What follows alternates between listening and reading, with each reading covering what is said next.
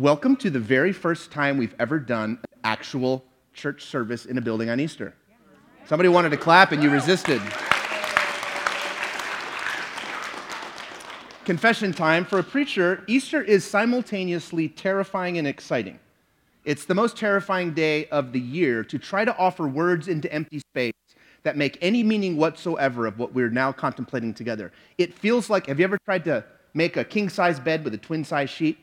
No matter how hard you stretch it, something's going to be bare. The words just don't get us all the way there on days like Easter. They just don't. What can I tell you except that we're going to do what we can to make that effort today. Today, we were made for this day, and this day was made for our hearts. And what I mean by that is, it's not necessarily a day that makes perfect sense to our minds. Our minds are going to struggle to get themselves around ideas like life after death and bodies getting up from the dead and people running around in circles. Our minds are going to struggle, but our hearts will know the way. The good news today is that Easter is about bodies and body snatchers. Kids, that'll make it a little interesting. Anybody interested in the word body snatchers? That's my favorite two words together in the English language right now. I just love all of the Netflixy things that just came up in your mind because I said the word body snatchers. We've done some epic stuff as a church over Easter. We have fed the homeless at 7th and Netchez, then we moved it to Under the Bridge. We've done boot drives to the tune of about 1,000 pairs of boots. Used to be in our garage. You remember this, Natalie? We've done a lot of very interesting things. I remember the first Sunday Easter that we did. It's the first time I ever wore a clerical collar, in case you're keeping track of trivia. It was on the lakefront when we were told we weren't allowed to be out in the city, so we sneaked down there. It was Caesar and Lamar and Trey and I in the rain, and it was Mark too. And we do this little service thinking we're going to get arrested. That was the first Easter that I recalled a little bit ago. Last year may be my favorite, when the king of Austin Americana, the king himself, David Ramirez, joined me on Butler Hill for a live performance. How we ever talked him into that, I have no idea. He was just launching a record of old hymns that he had re-recorded, and the moment was right. So we've done some amazing things, but we've never actually done this. We've never done a service, and it felt right this year. It feels right to see your faces again in this room, the lower 80% that I've not seen yet until this very day. It feels good. It's a beautiful day to gather around a beautiful table. For those who have set the table and done all that work, we thank you. It's a shocking event that we're about to consider together, and thousands of pages have been written about it. Poets have written, painters have painted, sculptors have done their best. It's a breathtaking mystery that we're looking at that happened thousands of years ago, yet somehow also happened again today, this very day, this very sunrise in this very city. The same truth broke through. You see, friends, here is there, and there is here. That's what we know to be true. Now is then, and then is now. Time and space collapse in the face of divine love. When divine love decides to intervene, which it always does, that's what makes it divine, distinctions collapse. What happens anywhere happened everywhere. Nothing that happened in the ancient world would matter at all if it were not for the way that we are everyone and they are us, and everything is one now. I hope that you can see the logic of that. And it as lofty and bizarre as that may sound to sort of talk about that on a day like today, that is our work on Easter. Otherwise, I ask you this question: what difference does it make that someone rose from the dead 2,000 years ago if we can't somehow bring it into the moment that we inhabit right now?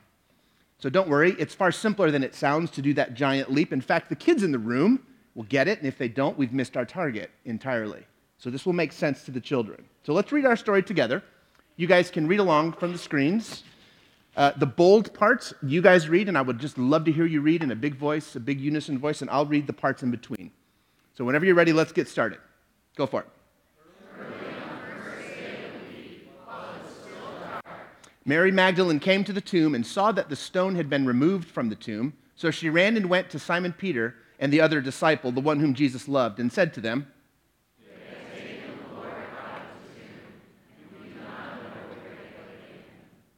Then Peter and the other disciple, you guys, I can't even with John, he just can't say his own name. He just talks about himself as the other disciple. Anyway, then Peter and the other disciple set out and went towards the tomb, and the two were running together. But the other disciple, of course being John, outran Peter and reached the tomb first.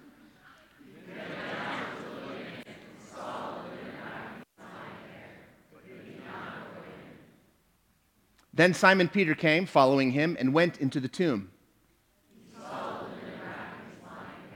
And the cloth that had been on Jesus' head, not lying with the linen wrappings, but rolled up in a place by itself. Then the other disciple who reached the tomb first, thank you in case that wasn't clear, also went in. For as yet they did not understand the scripture that he must rise from the dead.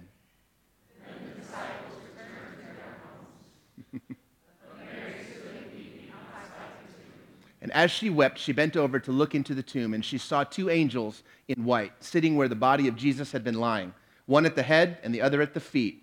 They said to her, "Woman, why are you weeping?" She said to them,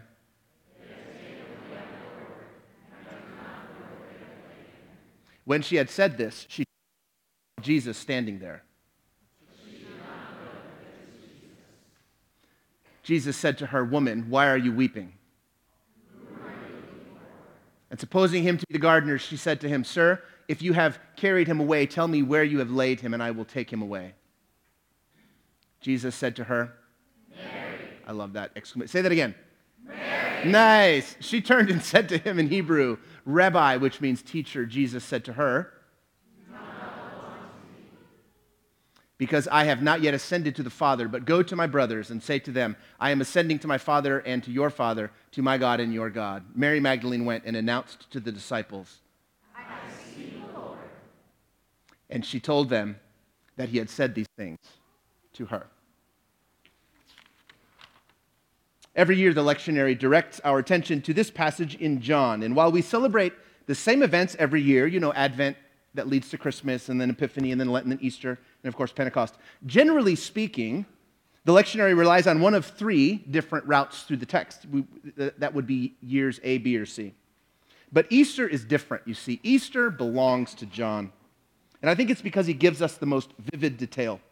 And details matter when you're looking for dead bodies, especially when you're looking for things that come back to life. Details matter. I've never been to Israel. Has anyone ever in the room been to Israel? Yeah? Anyone ever been there on Holy Week? No? Okay. Well, we got a whole room full of people who haven't. I've never been there, and I've never been there on Holy Week, but I've spent my entire life trying to make sense of what happened there all those years ago. Now, I've never been, but Don and Amy Smith have been something like 15 times, and it just so happens that this very day, 7 or 8 time zones away, Don and Amy and Tara and Don and Mark and Kate and Kim and Jay are all there right now. Who else? Bob and Walter are also there right now. So let's hear from them. They were at the empty tomb in Jerusalem this morning as the sun broke. Let's hear. Austin New Church, we have seen this week in the Holy Land 2 commemorative sites for the resurrection of Jesus. One at the Church of the Holy Sepulchre and the other at the Garden Tomb. And this morning, we have just worshiped Easter sunrise service on Resurrection Day at the Garden Tomb.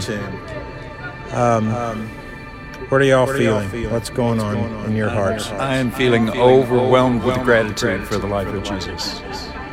I'm just amazed by the people. The place is awesome, but the people coming from all over the world to worship together is just, it's mind-boggling. And I'm grateful for that.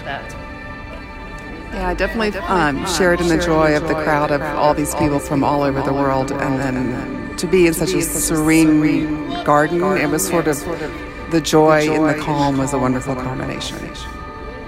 Just a transformation from a time of bewilderment and sadness almost on Good Friday to just incredible joy this week. So grateful and filled with the peace of the event. Feeling very enlightened. Learned a lot this week. Feeling absolutely thrilled and inspired again by the people, the setting, and the joy of the risen Christ. Just feel connected with God's people here on earth. I, especially during the service, felt just this overwhelming sense of peace and serenity and gratitude. He is risen. He is He is risen risen. indeed. He is risen indeed. Hallelujah. Oh, I miss those people. That was some of our most beloved ANCers. It's a powerful thought, though, if you think of it, isn't it? They were there in that space this very morning. To hear people that we know and love who are actually there at the place that all went down, it makes the world seem small to me. I don't know if that has the same effect on you. And it reminds me in a sense that we are all one and we are all there. We were there with them this morning. And that matters because this is just an event that we're talking about, the resurrection of Jesus. It's just an event that happened in the ancient world if we can't somehow trace the meaning to our own lives. Now, not everyone agrees on this, but certainly we believe that all that we just read actually occurred. Jesus was a real person. He had a hometown, and he had friends and a job and a mom and a dog. He definitely had a dog. We all know how much better dogs are than people. Jesus had a dog, kids, I'm just telling you. And if your mom and dad won't let you, just tell them the preacher said Jesus had one. I'm not actually sure about the dog. I'm almost sure. Why wouldn't he have a dog, right? That's the question. Anyway, looking at the artifacts of the actual life of Jesus reminds us that he was one of us. He was us, in fact. But to say that it actually happened, which some people can't quite say, but to say that it actually happened is only half of the power of Easter, you see. So what? What difference does that make? Well, if what happened in a specific space, a specific city 2,000 years ago to specific people only mattered to that place, then we should have all been on the trip with Don and Amy because apparently that's where you hoover up all the meaning, right? Amy and the ANC Prime crew, otherwise known as ANC greeters, we should have been with them in Israel this week. I mean, if there is only there, and that's the only place that any of this has any power, we should be there. And if the story was only real for people that lived in the city of Jerusalem at the time, all those years ago, then we should, capture the city, build walls, charge admission, and throw out all the infidels that we think don't belong to be there. We would have called those crusades. And what am I describing tragically, sadly? That's actually the history of the city of Jerusalem.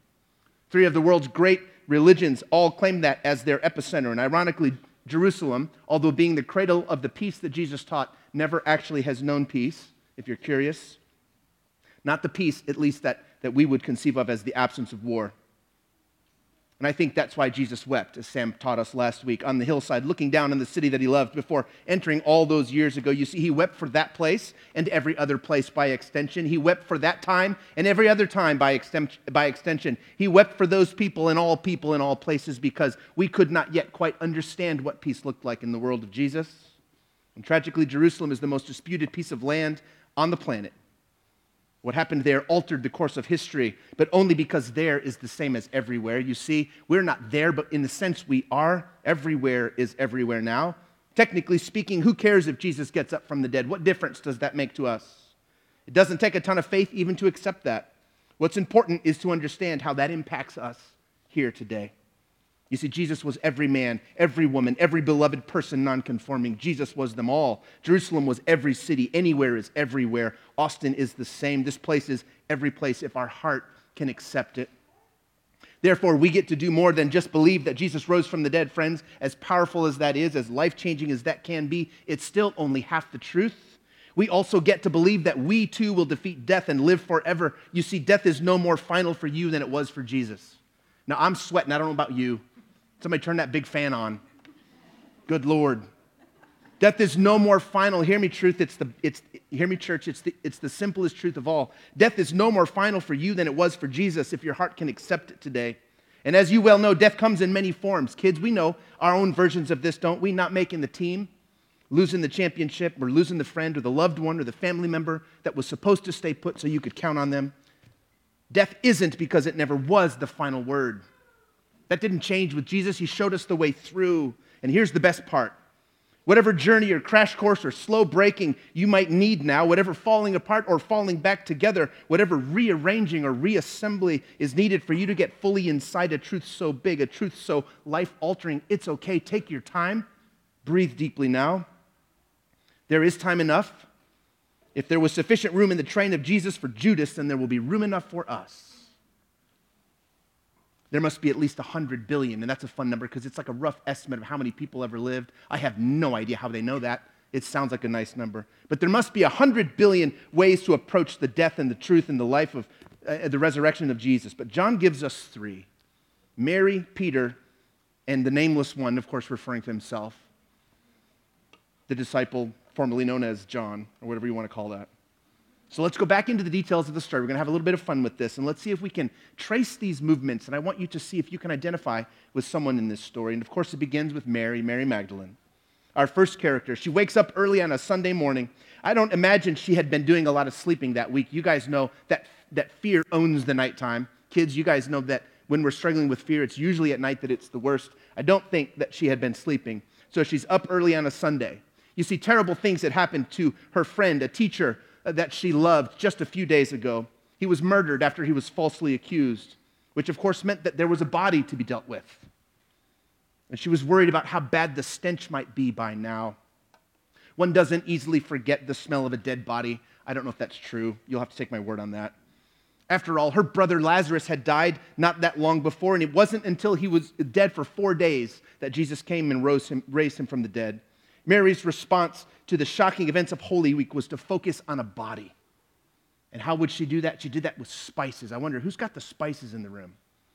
Spices. Who's got the, there you go. Here we have garlic powder. Well, that's dumb because that's what a dead body smells like anyway. What do you got? You got spices? Chili powder, that we can work with. Cinnamon, oh yes, love that. Mary, where's Mary? Mary's here. Okay. So Mary brings spices. Anointing a dead body 3 days after death was simply an attempt to overpower the stink of the rotting flesh with a stronger smell. No great technology involved. She knew where they laid him, and on that Sunday morning, she craved more than any other thing to touch him, or at least to smell whatever remained of the teacher that she loved. Anyway, Mary's sleep is disturbed by such worries. The rest of the disciples, well, they were sleeping in. It was Sunday, of course. But what does Mary find, kids, when she gets to the empty tomb? What did she find? I can definitely outweight y'all. What did she find, kids? You know. Angels, that's part of it. Yes, what else what did she find? That's a secret. Shh, hold that for a second. Somebody's jumping the gun over here. What did she find? What did Mary find when she first went to the tomb, guys? Nothing. Yeah. What was that? Jesus was gone. The stone was rolled away, wasn't it? Excellent. You guys are so ahead of us. She finds a tomb empty, messed with, possibly vandalized, so stunned and afraid she does what anyone would do. She ran and told Peter and the rest. And I love this part. This is the part that goes straight CSI Jerusalem edition. Even though she was the smartest of Jesus' friends, I think she doesn't connect the dots. You see, Mary isn't thinking about a resurrection. She's thinking about body snatchers, foul play. She sees a crime scene. Of course she does. I mean, stones don't just roll themselves away. She isn't yet believing any of this, at least not the part about Jesus rising from the dead. So she hurries to tell the fellas. And John and Peter do what boys sometimes do. We have no idea why they do this, but they race for no reason at all. Any moms of boys in the room? Oh, yeah. So Peter and John, they just start running. No clue why. This is what they do, at least according to John. Which brings us to the second response, and that's Peter. And I'm sure that this detail would have mattered to John, but since John is writing the thing and he has to point out the embarrassing thing that he outraced Peter, and we all have a good laugh at that every year. What I don't think is all that funny would have been the reason why Peter would have run to begin with. I don't know the specific reasons, but I know that Peter had a lot to account for, and so he probably ran to Jesus, ready to make some apologies. I wonder who's got some running shoes in the room. We need to set another place at our table. I know there's 2 of them. Don't take your dirty shoes off. I'm looking for new shoes. Where's the match to this? All right. Thank you. This is Peter's place at the table right here, represented by running shoes. You guys remember how Peter had behaved the week of Holy Week?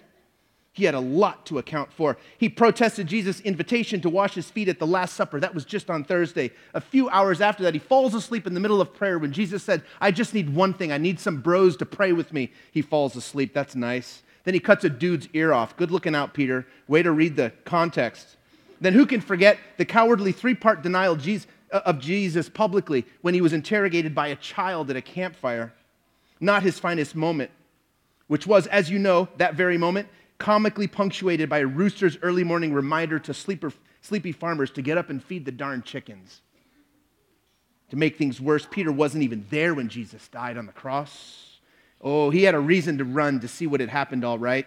I imagine he was rehearsing the whole way, his apology all the way there. He had a lot to account for. He had a lot to set straight with Jesus. He had failed, you see, epically. He was supposed to be the leader, but he wasn't. And so he ran, rehearsing a speech the whole way. And no wonder John beat him. You can't run very fast when you're practicing a speech. Anyway, he and John get to the tomb to find it just as Mary said. And John goes in first. John gets there first, but seems paralyzed outside the tomb. Third to arrive, first to stick his head in, Peter finds no one to apologize to, which stinks. That's a pun. Nobody got that. Come on, guys, we're talking about a body. Maybe it wasn't good enough, and that's the reason. So maybe the joke is the problem, not the audience. I wonder. But he gets there, ready to make some kind of an apology, and he finds no Jesus to whom to apologize to. Which brings us to John, the third and final responder to all of this craziness on this crazy day. John deals with his willies eventually and finally goes in right behind Peter, real brave there, to confirm what Mary already knew, that nothing remained but grave clothes where a body was supposed to be. Somebody in the room's got grave clothes. Who's got the grave clothes? Do you? Can you give it to me? Am I going to have to do a little rock, paper, scissors here for it? Okay, so let's see. This is the head thing. Come here, let me test it and make sure it fits. Yep, looks perfect. See? All right, you got the other one. Excellent, thanks. You can take your seat. Some kids, you just got to be clear. You can sit down right now. No. Grave clothes. This is a table set for John. There's a reason we connect that to John. Now remember, Peter and Mary were as yet unbelieving, as the text makes plain, but John believed. He saw and believed according to verse 8. Of course he did. He wrote verse 8. Mary and Peter were still focused on death. They weren't looking for anyone alive. They were still looking for the body snatchers, those who had stolen Jesus. They were making the people who had somehow interrupted their grief. They were making a terrible week even worse by stealing the body. But John says he saw and he believed. In the span of a single glance, John goes from beloved disciple to beloved detective, and not because he suddenly understood the scriptures, but because he noticed a detail inconsistent with the stolen body. You see, the head wrapping had been rolled up and sitting by itself. And a body, if you're taking a body, you're going to take the linens with it. And John noticed this. Now, we don't do this anymore, kids. You can talk to your parents about this later. But in ancient times, they would take a body and they would wrap it in expensive linen. And John knew that any body snatcher or any grave robber worth his salt would have taken the linens with them. So John believed that they should be looking for someone alive based on how the linens laid there on the stone. His imagination, you see, was starting to take flight. But even still, none of them, as yet, according to John's own admission in verse 9, none of them can fully connect the dots, not yet. And then we have one of the most astonishing verses in the New Testament to me. Having seen this thing happen, having ran there to sort of figure out what was going on, in verse 10, it just simply says that the disciples returned to their homes. They didn't know what to do. Hang on, wait a minute, look at your text. Is that what they did? That's exactly what they did. They just went home. They didn't know what else to do, so Peter and John quit and they go home. But not Mary. Oh, Mary stayed. Mary always stayed. Mary had a knack for knowing where to be when. She was still unsure of what to do, so she stuck around. And it's at this point that she finally goes inside the tomb, according to our story. But by now it doesn't look anything like what it did when John and Peter had gone in, when they poked their heads in. This time it's a very different scene now. Mary sees two angels sitting at either end of a stone table upon which a body was supposed to be laid. But Mary is in no mood to have conversation with angels. She wants a body. She was grieving, and her imagination could go no further than death as of yet. And that's when she feels the presence of a body creeping up behind her. I just wonder if Jesus sometimes was a practical joker. What a moment to sneak up behind somebody and go, hoo, hoo, hoo, hoo, hoo. She sneaks up behind her. It's a body that she assumes could only belong to the gardener. Who else could it be? The fellows had already gone home. It must be the gardener, and so she pleads, please tell me where you took him. I want to take him home. But this is no gardener, friends. And this is no ending to a tragic story. This is Jesus, and this is a new beginning where Mary was convinced. She was for sure that she was looking for an ending. Oh no, there's a new beginning hiding here. It all came together when the gardener said her name, Mary. But in case you're concerned about Peter and John, they have a place at the table too. They hadn't yet heard their names spoken by the lips of Jesus for the final time. No, our story would go on to include them too. Once again, Mary appears to be our heroine. Who doesn't want to be Mary in this story? She's the first to believe. She's the first to see. She's the first to tell. First at nearly everything, perhaps, except racing the boys.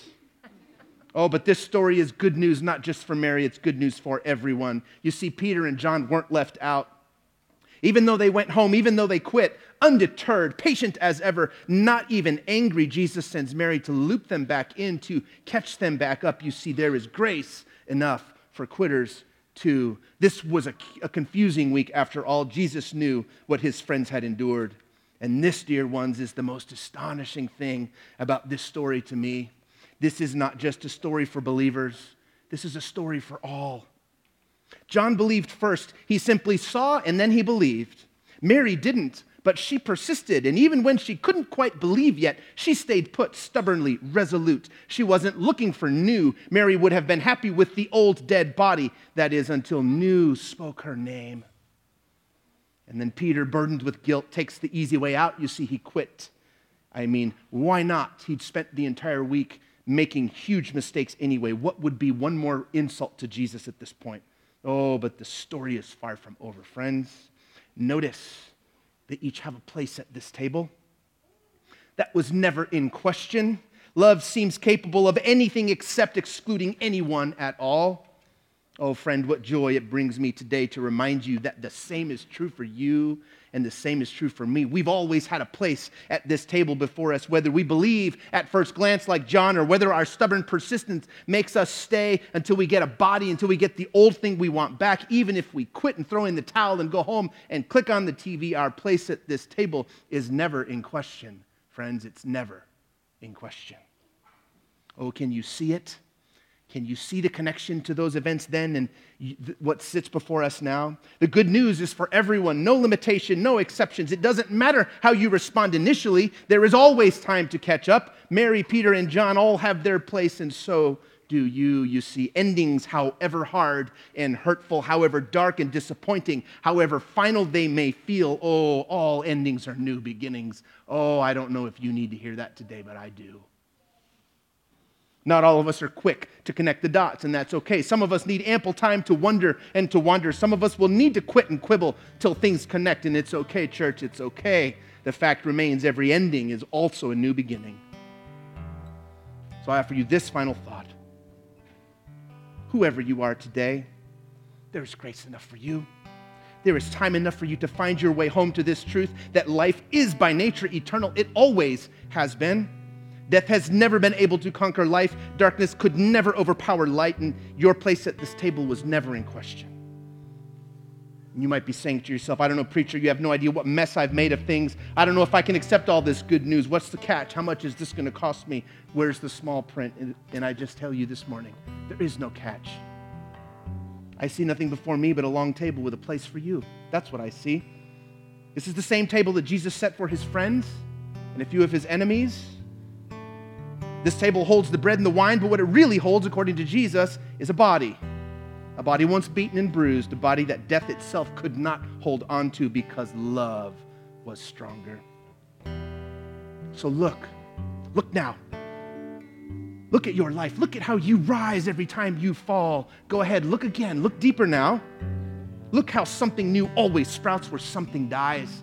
Look, oh friend, look longingly at yourself. Look again at your place at this table and be reminded that you are what love desires, that you are the one that love is willing to remake again and again and again. You see, new always follows death. Always. Look again, friend. Every ending gives way to a new beginning. That's always been true.